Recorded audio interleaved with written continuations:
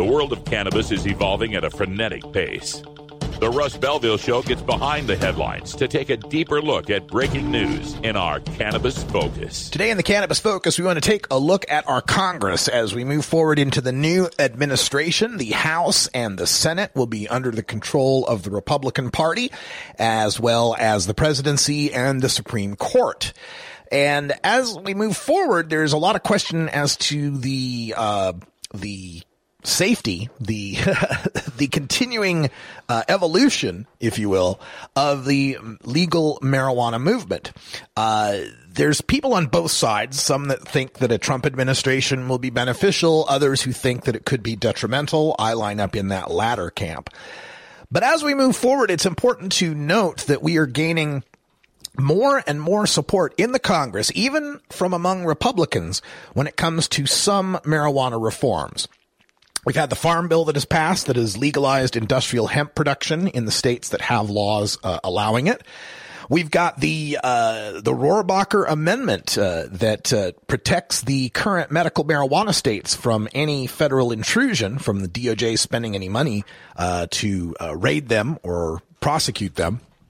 It's important to note also that provision ends in April and will have to be renewed if it's to continue. We don't know if that will happen, but pushing for that to happen will be the newly formed Congressional Cannabis Caucus. This has been formed on a bipartisan basis with my representative, Earl Blumenauer, and the aforementioned Dana Rohrabacher, the conservative from Orange County, and includes many other congresspeople who are friendly to the marijuana issue. Jared Polis from Colorado, Steve Cohen from Tennessee, Maria Del Bene from Washington State, and others. More Democrats than Republicans in this caucus, but it's a start. And it's good news for those of us that are wanting to keep the marijuana issue moving forward in our Congress. And this last May, there was an event that took place, the normal DC Lobby Day, where the National Organization for the Reform of Marijuana Laws invited activists to fly into Washington, D.C. and join them for a day of lobbying our federal lawmakers. And speaking to us at that event were 5 members of this cannabis caucus, the ones I mentioned, including Representative Dana Rohrabacher, the congressman from Orange County, who made a startling revelation that shocked his advisors and allowed me to report on a breaking news story that made the Washington Post and other national news. Rohrabacher admitting to medical marijuana use. A lot of people know that I spent most of my life as a surfer, all right? Hey, dude, surf's up, let's go, you know? And anyway, and quite frankly, I never took off my puka shells, right? There they are. Okay, well, anyway, and I didn't forget the guys down at the beach either, so that's what some of this is all about. However, let me give you this dirty little secret about surfers. We wear out our shoulders. I haven't been able to go surfing for a year and a half, and I've been in severe pain because I spent all this time doing that, which I can barely do now, and it wore all the cartilage out here, you know, so let's say about 30 years of really good surfing, and now I'm in pain because I've got arthritis. Yeah, it was worth it. I'll tell you, I'd do it again, okay? Especially if there's something we can do about it. And I went to one of these hemp fests or something like that. They had San Bernardino, or anybody go to that. And so this guy is showing me the medical things and all that, and he says, and you should try this. And it's a candle, and you light the candle, and it waxes in there, it melts down, then you rub it on whatever you got problems with. And you know what? I tried it about 2 weeks ago, and it's the first time in 2 years, or now first time in a year and a half, that I had a decent night's sleep because the arthritis pain was gone. And now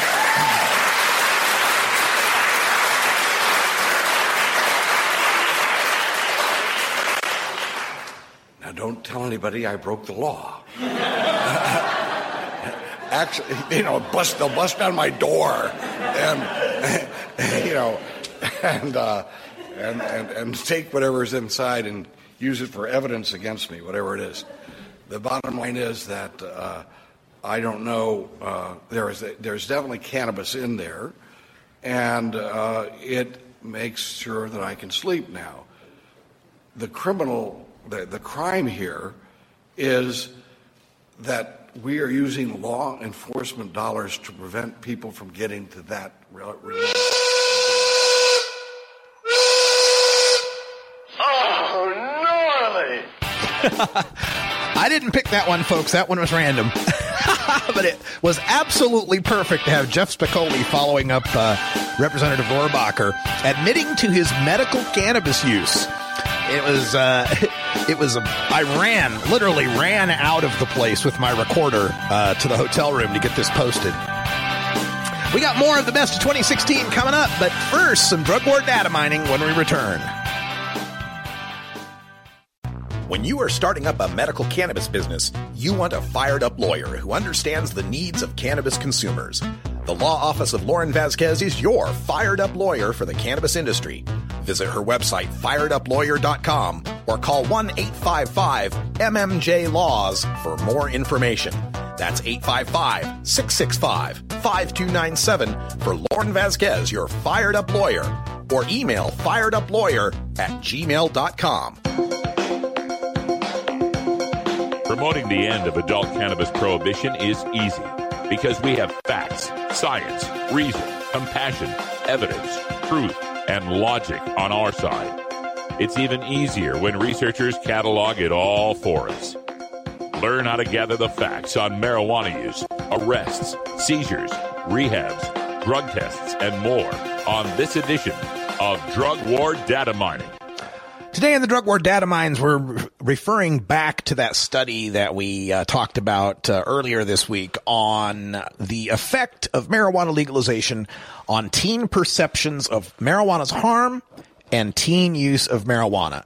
The big headline coming out of this one is the researchers claiming that legalization in Washington state caused kids to fear marijuana less and use marijuana more. Yet the legalization in Colorado did not have that sort of effect. The teen perceptions and use remained relatively stable. Of course, they tried to explain this away. They tried to explain it away as saying Colorado already had a vibrant medical marijuana market, and so kids' attitudes had already changed, which of course ignores the fact that Washington state also had a vibrant medical marijuana market. And as we talked about on yesterday's show regarding this study, the other states don't seem to back up these trends in any way whatsoever, taking a look at places like California and Oregon and so forth. Well, Christopher Ingraham at the Washington Post Wonk blog has written about this, and he frames it perfectly by explaining how study after study at the national and state level has shown that the legalization of marijuana hasn't had much effect on kids, before he delves into this finding, even bringing up the quote, and this will go down in history as one of my favorite quotes from the National Institutes of Drug Abuse. Quote, "We had predicted based on the changes in legalization culture in the U.S., as well as decreasing perceptions among teenagers that marijuana was harmful, that accessibility and use would go up, but it hasn't gone up." End quote. Love that quote. And the story brings up some of the data, shows us a couple nice graphs, so it's worth looking at if you want to get out to the Washington Post website. But in the study, Ingraham cites Mark Kleiman from New York University, used to be the UCLA public policy prof and formerly Washington State's pot czar. So they got a quote from Mark, a quote or two from Mark on this. And Mark brings up something that he refers to often and was a major highlight of the BOTEC policy summit that they had last April. And that is, he says, quote, "The effect of the legalization initiatives themselves on price and availability of cannabis really wasn't felt until after the study's surveys were done."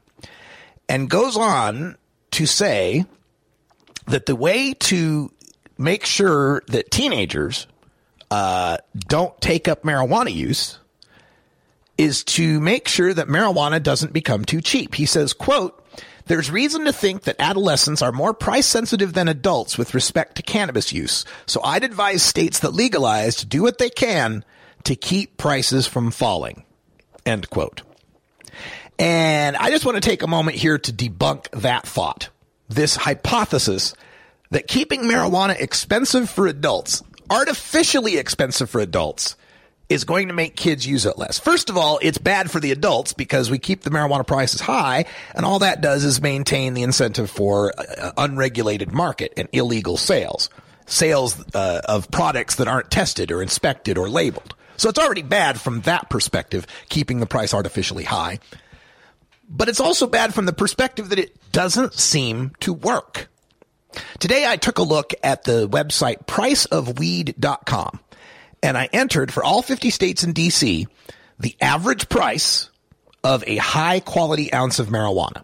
And this is submitted from tens of thousands of marijuana smokers all across the country who turn in their price reports. I then cross-reference that with the increase or decrease in monthly marijuana smoking from 2009 to 2015. Because this study was from that period, right? Saying that before 2012, there was X, and then after 2012, there was Y. So we're going to include the same data range. And I found no correlation whatsoever. We take a look at the state, North Dakota, that had the greatest rise in teen marijuana use. Went up 41% over that span from 2009 to 2015. Their price of marijuana per ounce is $388.84, one of the top 10 highest prices in the nation. Meanwhile, we've got the state of state of Idaho. Idaho's marijuana use among teenagers went down 14.5%. And yet their price of marijuana is one of the top 10 lowest prices of marijuana in the nation, $275 per ounce. As we look through some of the rest of them, you find similar results, where in Maryland, pot use among teenagers went up 30%, yet the price of their weed is $364 an ounce. The average for the United States, by the way, is $320.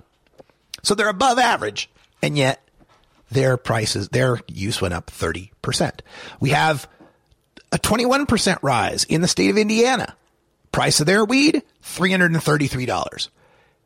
17% rise in Kentucky. Price of their weed, $343. South Dakota, 16% increase, $357 an ounce. We find places where the youth use went down. Oklahoma, it went down the most. Went down 24%, and yet the price of their weed is $350 per ounce. That would seem to corroborate the idea that the high price makes the weed use go down.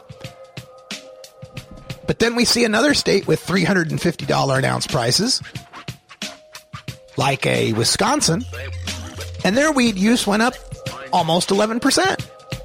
Went up almost 11% in Tennessee with the same $350 ounce. So it does not seem to me that the price of weed has much correlation whatsoever to whether or not kids are using it. I'll get this data published a little later today on weednews.co. Check it out when we come back. Dr. Carl Hart. This is the Russ Belville Show on CannabisRadio.com.